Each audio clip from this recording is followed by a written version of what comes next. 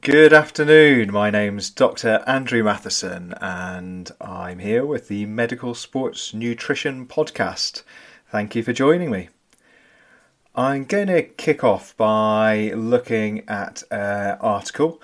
It is called 3 Weeks of a Home-Based Sleep Low, Train Low Intervention Improves Functional Threshold Power in Trained Cyclists, a feasibility study.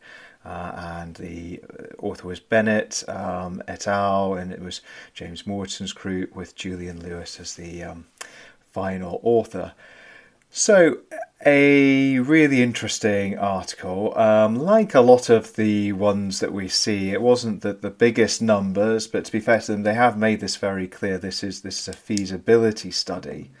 So 55 athletes, unblinded, put on a reasonable diet where they either did not consume carbohydrates after an evening HIIT session until after they'd then done the next day's low intensity session, or a control group that just ate carbohydrate afterwards.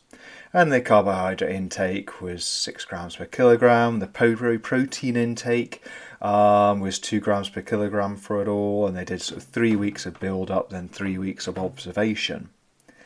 And the athletes were very much more the sub-elite level. Average, I think, of 10 hours a week, training, average age of 32, weight of 75 kilos, but plus or minus of 18 standard deviation. So quite a wide range of shapes and sizes.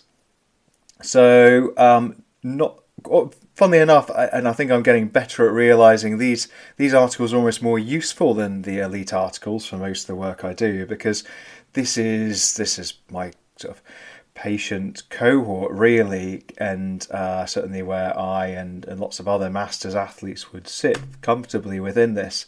So the question, what they showed was that they could improve the functional threshold power, and they did a few other tests on there, and it's going to be very interesting to see where they go further with this once they've got a higher number of athletes and they're doing longer periods. I think the thing I liked about this and I took away wasn't so much that finding.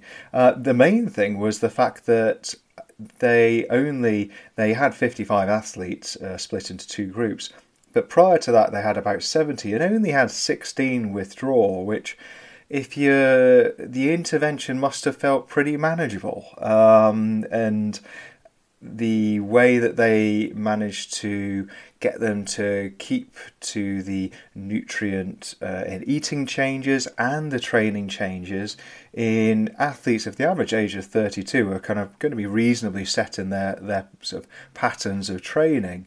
I really liked. I thought, okay, that's really quite interesting. Certainly something where you could see yourself saying to an athlete or coaches. I could see coaches saying, "Look, let's do something a little bit different. This feels pretty manageable. Other people of similar age and sort of training volumes have managed it, and they've got reasonable results." So yeah, I like that, and we'll wait to see what the longer study is. It was published in PLOS One, so again, not a bad publication there. So that was the first article. The second thing I wanted to move on to was it's part of nutrition, but the thing that got me onto it isn't to do with nutrition. It was a science paper just talking about COVID vaccines, and it was a very nice kind of research article talking about how they had tried to look at the immune response to the COVID vaccines.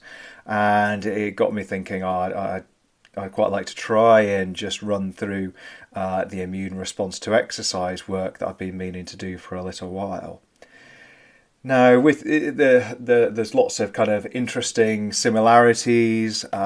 lots of people have been reading a lot of these sort of immune memory or immunology papers from the COVID vaccines, and maybe jumping to some slightly early conclusions, and a lot of confusion and misunderstanding about actually how we lay down, how we make immune memories, and how difficult it is actually to test for those immune memories. And so with the COVID vaccines, obviously there's been lots of people saying there's these waning antibody levels, which is completely normal. That's what we always see. The question then isn't that, okay, look, that antibody, that immediate response will wane, but have there been memory B cells and memory T cells laying down? How effective will they be? And it's much then harder to go and test for those, because they don't just sit in the blood. So interesting article, for people who want to know. It was called mRNA Vaccines Induced Durable Immune Memory to SARS-CoV-2 and Variant of Concern. And they just talk about how they challenged people to see whether or not those memory cells were there and how effective the memory that had been made was. But that's not what I want to talk about. What I want to talk about is something that's been brewing for the last few years. So if we were to jump 10 years ago, I think everyone would agree about this idea of a sort of window period after high intensity training where people are probably a bit more susceptible to upper respiratory tract infections. And as someone who rode a reasonably high level, was doing training 3 times a day, did sort of GB under 23 squad, and then in the military has also done sort of reasonably high level sort of arduous training, arduous tests or courses. I think anyone that's done high-level training, that window period makes a lot of sense to you. You feel pretty terrible most of the time when you're training at a high level. You always feel ill. You always feel like you're about to go down with something. You always feel exhausted. And I think personally, one of the things I enjoyed the most about kind of stepping down my training was that actually, wow, I could walk into a gym and I didn't get that slight sick sensation that I'm too tired to do this. Actually, wow, going to the gym's great fun. I'd completely forgotten it. So the window period and the idea of sort of immune function dropping has always felt right. But like all these things that sort of feel right, we were probably oversimplifying, and it's very easy to oversimplify with immunology because it's a wonderfully rapidly changing science. It's very hard to keep up with all the changes, and certainly I went to medical school in 1999. My immunology textbooks didn't have toll-like receptors in them, didn't have most of the innate immune system, which we've since discovered in them. They're garbage now. I remember, and I realised that when I did a master's in 2012 and redid it and didn't know anything. But even then, since the last time I dug into it, I've realised if you try and keep on top of it, it's changing so quickly. It is hard. So, an easy subject to oversimplify and a very hard one to kind of dig down and be accurate about. Now, what's been going on in the sort of sports immune sphere is that a couple of guys from Bath just essentially said, we think this idea of the window period's wrong. And I really recommend the article's called Can Exercise Affect Immune Function to Increase Susceptibility to Infection? And essentially it's a debate article where Professor Walsh has taken both sides of the argument and given them a chance to put forward their points. And then if you want to read more around it, there's lots of this of original articles and original data there, but this is a nice introduction to it. It was published in last year, 2020. So first author Simpson, last author Walsh. And essentially what the team from sort of Bath were saying is that, right, what's your evidence for this window period? Okay, evidence number one, that there's these drops in lymphocyte number. What do you mean a drop in number? You mean when you've done a blood test, you've seen a drop. What's that got to do with anything? Why have you read from a drop there that there must be a drop in the immune function? T cells, when you expose the body to everything, do what they're meant to do. They go into peripheral tissue to see if they need to be fighting an infection, an assault. They are the part of the innate immune system. Do they need to be finding antigens to either destroy themselves, present up to B cells, etc., etc. So actually just a drop in a blood level, saying that shows a drop in the immune system, just shows a lack of understanding about the way that T cells work. And you think, okay, well actually that does ring quite true. Then they look at the other sort of bits of data. They say, well, how about sort of secretory IgA in the saliva? It's a kind of real favourite over the years of, these people must have a worse immune function because their saliva IgA has dropped. And they essentially just point out that it's not a very good test. There's a lot of inter-athlete variability. There's a lot of change depending on other factors. And actually, most of the IgA tests haven't been careful enough to ensure that those confounding factors are sort of taken out. So again, you kind of think, oh, okay, that's... I've read a lot of IgA work over the years, and I've never quite felt 100% comfortable with it, and it's very interesting for someone to then come along and say, no, it's not good enough. I know it's a favourite, but it's not good enough. And then the next thing that they say was, well, what about the fact that athletes, and this I can certainly agree with, athletes feel rubbish the whole time and constantly report getting ill. And what they said to that was, well, have you tested them? Are they ill, or are there other things going on? Back to this idea that what else is going on in their bodies that might be mimicking acute infections. We know when you run, you get an irritant mucositis in your bowels. You might get a bit of diarrhea. Doesn't mean you're picking up a gastroenteritis every time. We know people will get irritation in the upper respiratory tract. It gets very irritated, especially in certain climates. That doesn't mean you get ill. It does mean that you will get some inflammation. You might even get some glands up. You might get an immune response, which we've already talked about with the lymphocytes, but is that the same as starting to develop an infection?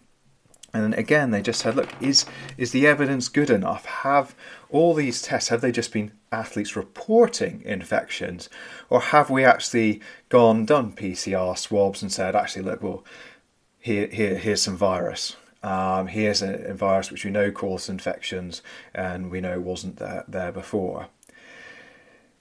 And again, that one's a hard one to argue with. And then the final bit that they point out is, well, what do athletes do and how do you control for these aspects of the athlete's life? The fact that often they might not be eating the best of food, especially if they're travelling and with a team. They're constantly living in a close environment with people closer than other people know. And all of us know now, I'm sure we've sort of seen the impact that just simple hand hygiene measures can have within a sort of a sports team from the COVID stuff. We've all seen the impact of avoiding other people drop sort of seasonal coughs and colds right down.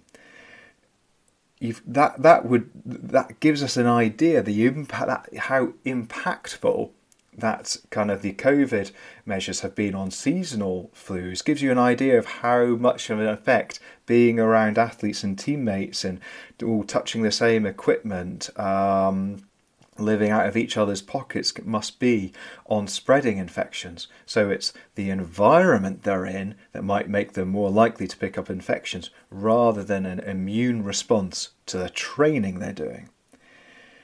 So lots of really interesting things. They are pushing against a lot of very sort of standardised and well understood work, and it'll be fascinating to see where things go from here. I suppose the things that I suppose might hold the key in my head is, and there's a bit of a segue here. So the first one is this idea of we're starting to understand a bit more about RED-S and its impact on the immune system, as well as the kind of impact of being around other athletes, the type of food you're having, the travel you're doing, your sleep deprivation, all of which we know impact your infection risk. What about the way you're fueling yourself? And now we're starting to all be very comfortable agreeing that an impact of RED-S is on the fact that if you're not getting enough nutrition and calorie intake in for the training volume you're doing, your body's going to start dialing down on a few different areas, whether that's your menstrual function, your bone health, your immune system. So how can you control for that when you're looking at athletes' infection rates? Lots of other little bits that we can touch on as well. Where are the athletes? What's their vitamin D levels? What time of year is it? And again, the thing which definitely agree with these guys from Bath, and in just, I mean, it's very. Like any great idea, it makes you stop and think, how on earth has no one thought of this before? Is how on earth do you control for so many confounding factors when you're looking at athletes? And certainly in the article I've mentioned, where they kind of debate each other, there's certainly no paper where they're able to push back against the Bath guys and say, look, this one has controlled for all those confounding factors and still shows higher proven infection rates. So yeah, an understanding of RED-S I'm sure will help us. The other thing I think that will help us is this idea of the sort of omics and metabolomics, and for a lot of kind of the sort of sports physiology and biochemistry and immunology, it's been a case of taking one variable and measuring it. We're going to measure this blood test. I'm going to see what happens. But that's changing, and omics is changing what we're capable of doing. Actually, rather than just measure one single variable, say, okay, I'm going to look at that one fish in the pond, we can so sort of throwing out with the line, catching one fish, and then trying to guess from that fish how many fish are in that pond, which, okay, if I catch it quickly, I might get an idea. But omics is just throwing out, and rather than just testing for one fish, it's throwing out a big net and just pulling up all the fish, and then looking at them and saying, well, now I know exactly how many fish are in the pond because they're all in my net. The problem with that is you need a very big net, and it's very difficult to count the fish because there's so many. And that's, I suppose, the segue into another really nice article I enjoyed this week. It was in Frontiers in Nutrition by David Neiman. It's called Multi-Omics Approach to Precision Sports Nutrition, Limits, Challenges and Possibilities. And it just runs through a few of the issues of omics at the moment, and a little bit of a kind of warning shot saying, look, don't get sold snake oil. It's early days for lots of this stuff, but my goodness, some of it's exciting. So they do a nice little introduction, touching interestingly enough on the obesity genetics and the history of that, and how we've all had our fingers slightly burnt with that, where we were like, we're going to find out the obesity gene. And it turns out sort of 15 years of hard work, there's a lot of obesity genes, and they're all really complicated, and they all interact in different ways with the human body. And unfortunately, whilst there's one or two that clearly cause genetic obesity, the rest is just this mismatch of complex problems and interactions, and there's no one test we can give you and no one therapy we can give you to help with it.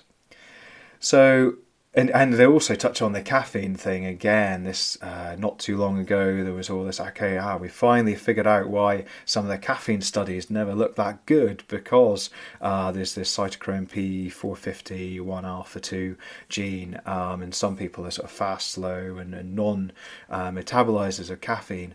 And whilst it's been very interesting and certainly makes us understand a lot more about why some of the caffeine works studies aren't as clear as they should be,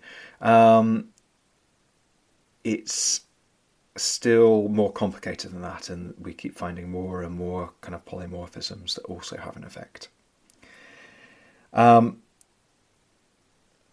So the one that they do at the end, which is a nice summary of where we could be going, which I hadn't really read about before, was to do with polyphenols. And what they were saying was that we're always worried that some of the tests on polyphenols had never been quite as satisfying as we'd hoped. They should be more effective than they seem to be in some of the studies that had been done, and some of the studies where we're just using the fishing rod looking at these single variables. And they were sort of commenting on a recent study on some cyclists post-time trial, where that using a multi-omics method and throwing out this wide net, actually they'd found how effective this was, and the picture had been much clearer. Now, the problem with omics, and it's a bit like the problem with the microbiome work, is that, again, all of a sudden you find biochemistry and sports nutrition papers with a load of mathematicians mentioned on them. There's a lot of data to work through, and it's not simple data to work through.